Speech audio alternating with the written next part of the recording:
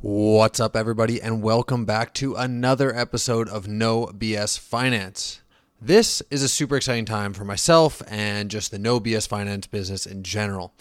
Just this week, I launched my website, which makes it easier to figure out what exactly I offer, what I can do for you, and also to set up a session with myself to discuss your finances.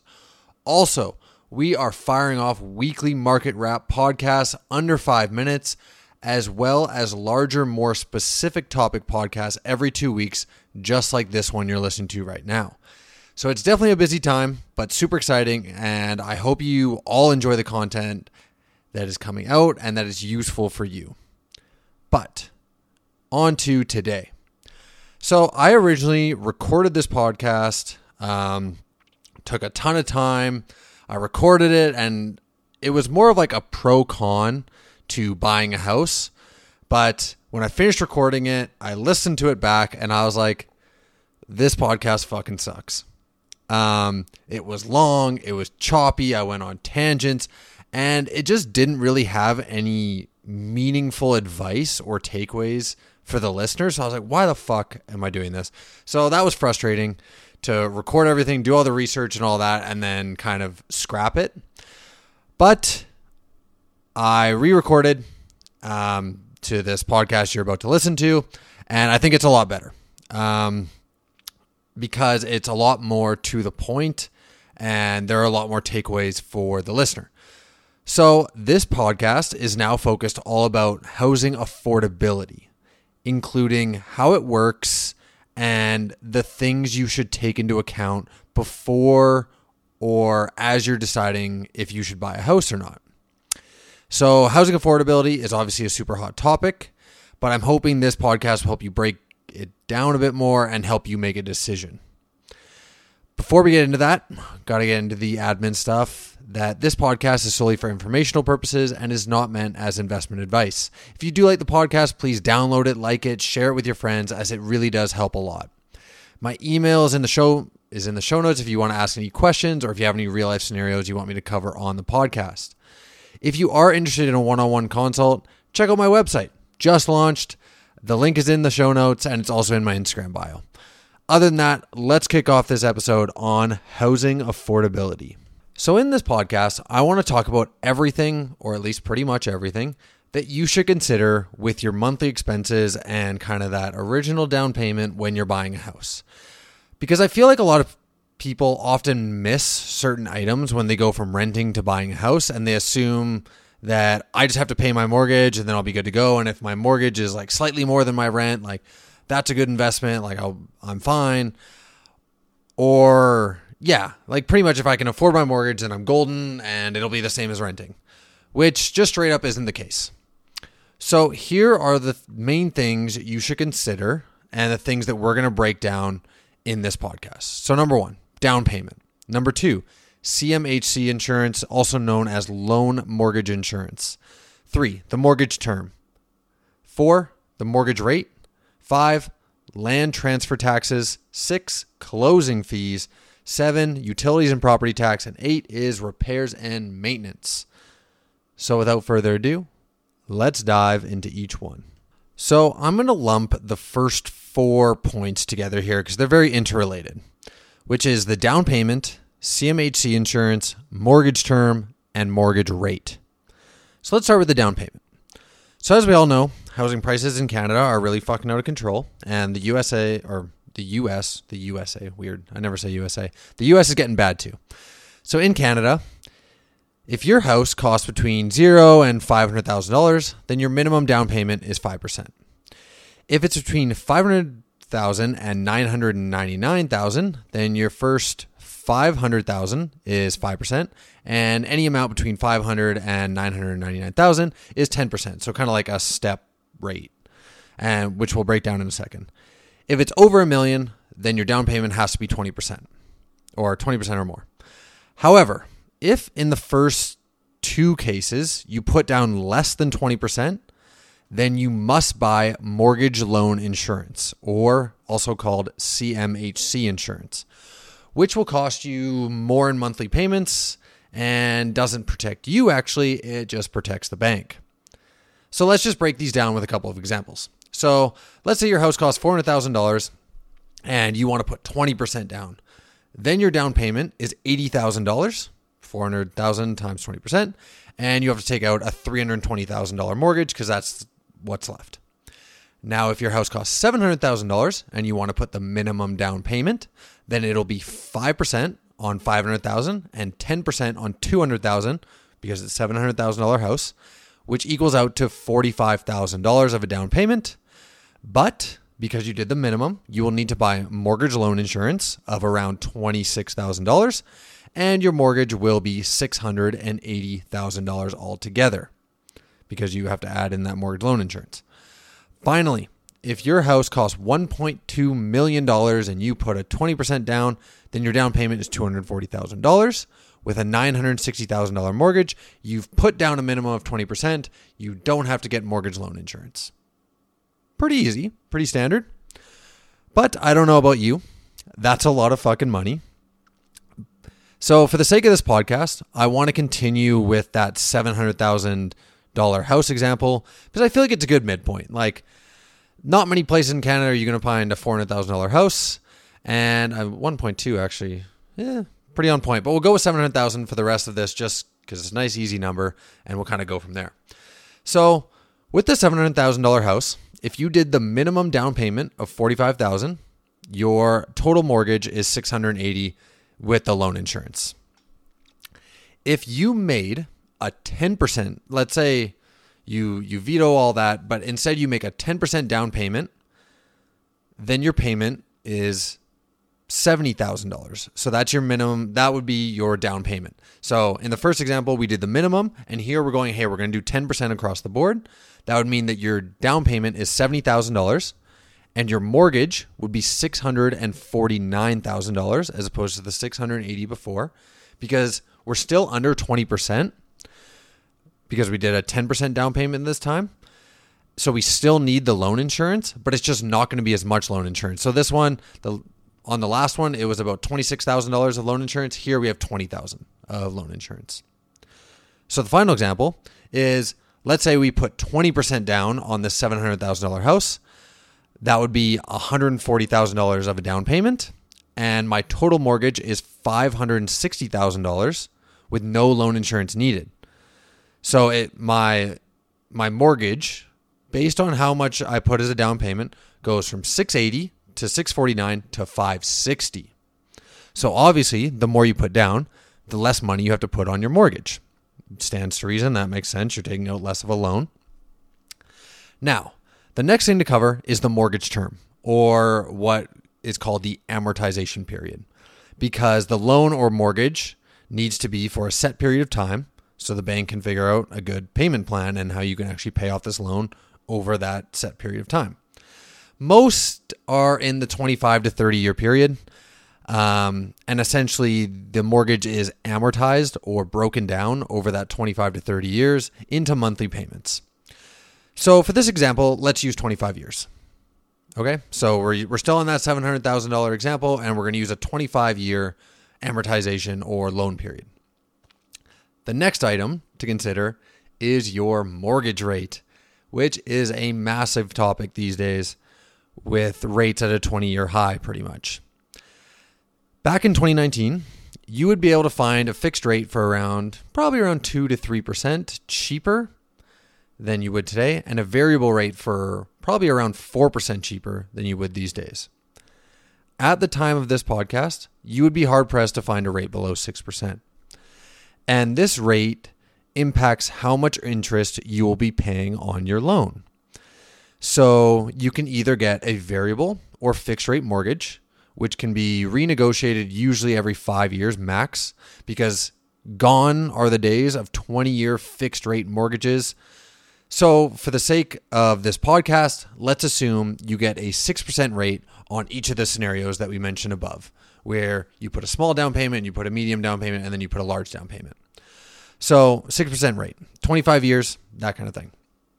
For the 5% down payment example, your monthly mortgage payment over 25 years let's not say over 25 years, with a 25-year amortization period, but let's say you put in a fixed rate at 6%, So for the 5% down payment example, your monthly mortgage payment is $4,355.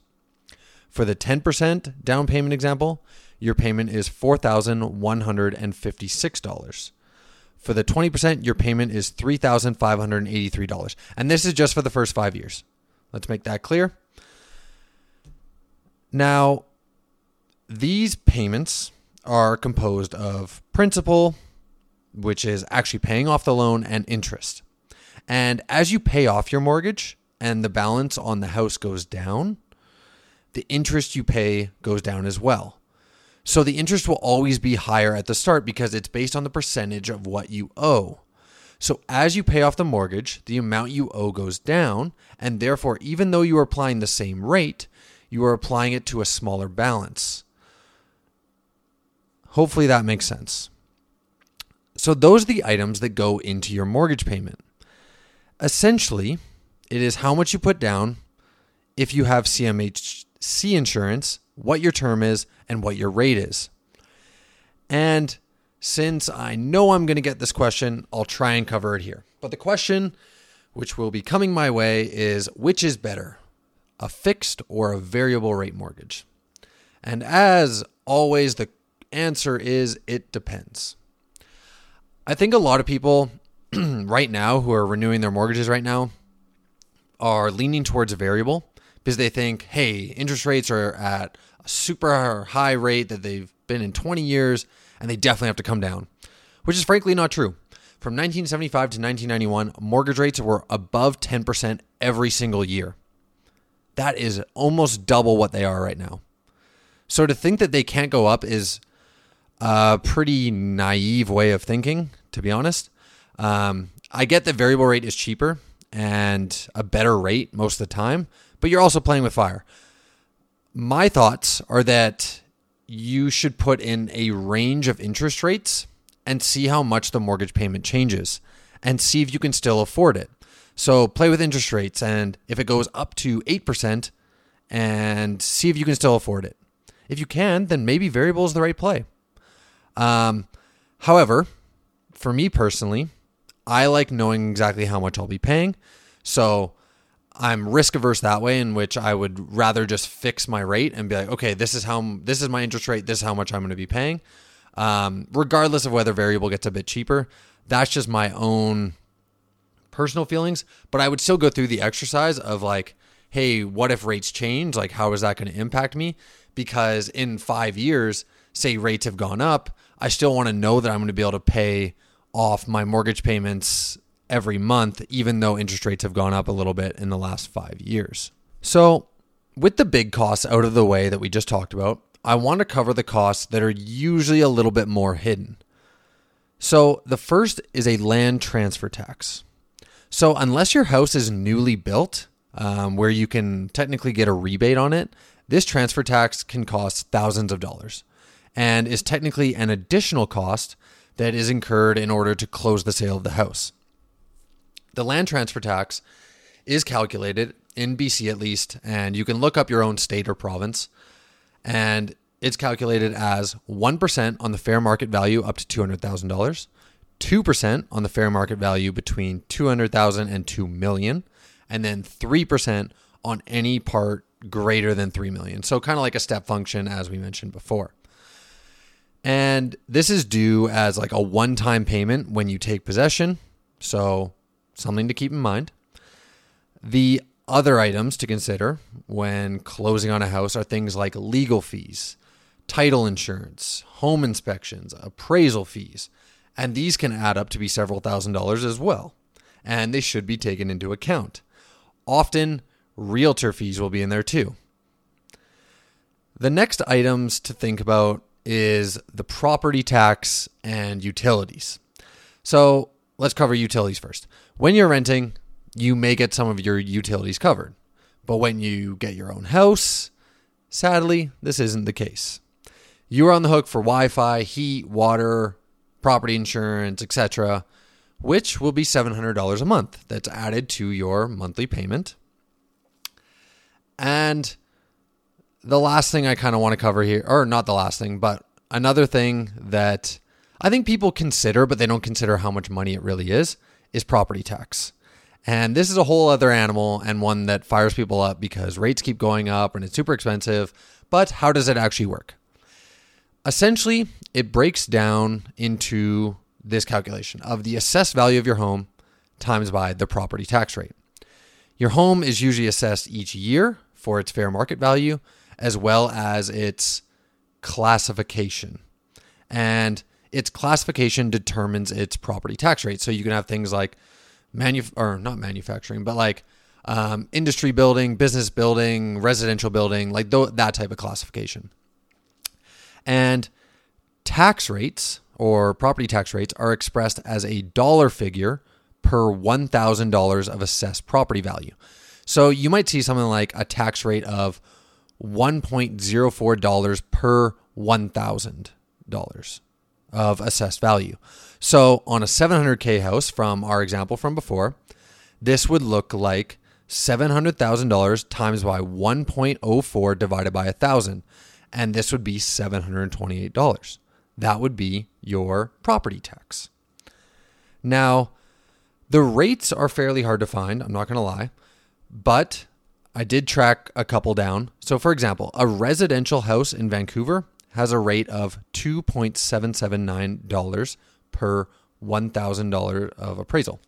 So on a $700,000 house, that would be a property tax of $1,945. And property tax rates are reassessed every year based on new rates and the reassessed value of your home.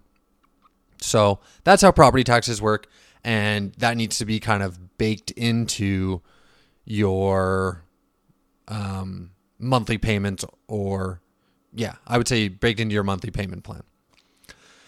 Finally, one of the last things to consider is upkeep, repairs, and just general maintenance. When you rent, if your fridge breaks or your plumbing explodes or your electricity short circuits, that's on the landlord to fix. It's baked into your rent price. You just call them up and be like, hey, this shit's broken, come fix it. And some landlords come that day, some landlords take a day. Or some landlords that are really shitty take a week, and then you bring it up with whoever. But it's your landlord, it's on them to fix it. Now, when you buy a house, it's on you. And some of these issues can be fucking major. And this can be a lot of money to fix and can definitely add up. So that is definitely something to put into the budget. Whether it happens at first, whether it's a new build, anything like that, it should be something that's baked into your budget to be like, hey, maintenance may not come up this month, but we need to put it into the budget. So, hey, maybe in like 4 months' time, maybe in a year's time, maybe in 2 years' time, when we have a massive fucking fridge explosion, we need to bake that in here. So those are the hidden or quote unquote hidden costs that are usually or that are associated with houses that a lot of people, I think, don't really consider when they're thinking about buying a house. So that's going to wrap it up. And it ain't so simple, is it? Lots of stuff goes into buying a house. So here's a quick summary. Mortgage payments take into account your down payment, if you need loan insurance, the term, and the rate. There are some hefty closing costs, and there are hidden costs that aren't there when renting, like utilities, property tax, and repairs. And these are all things you need to take into account when you're deciding if you can afford to buy a house. So, other than that, I hope you enjoyed the podcast. I hope you learned something new. I hope this kind of helped you make a decision if you're in that phase where you're like, oh, I don't know whether I should buy a house. I don't know if I can afford it. I hope I made you think of something that maybe you hadn't thought of before that was really actually quite expensive. And you're like, damn, I actually don't know if I can afford this based on XYZ. So other than that, if you like the podcast, please like it, share it, download it, as it does help tremendously. If you have questions on this podcast, please shoot me an email. I'm happy to answer any questions you may have. If you want to talk about your financial situation, find me on nobsfinances.com and let's get started. So thanks again, everyone. I hope you have a great day, and we will see you next week.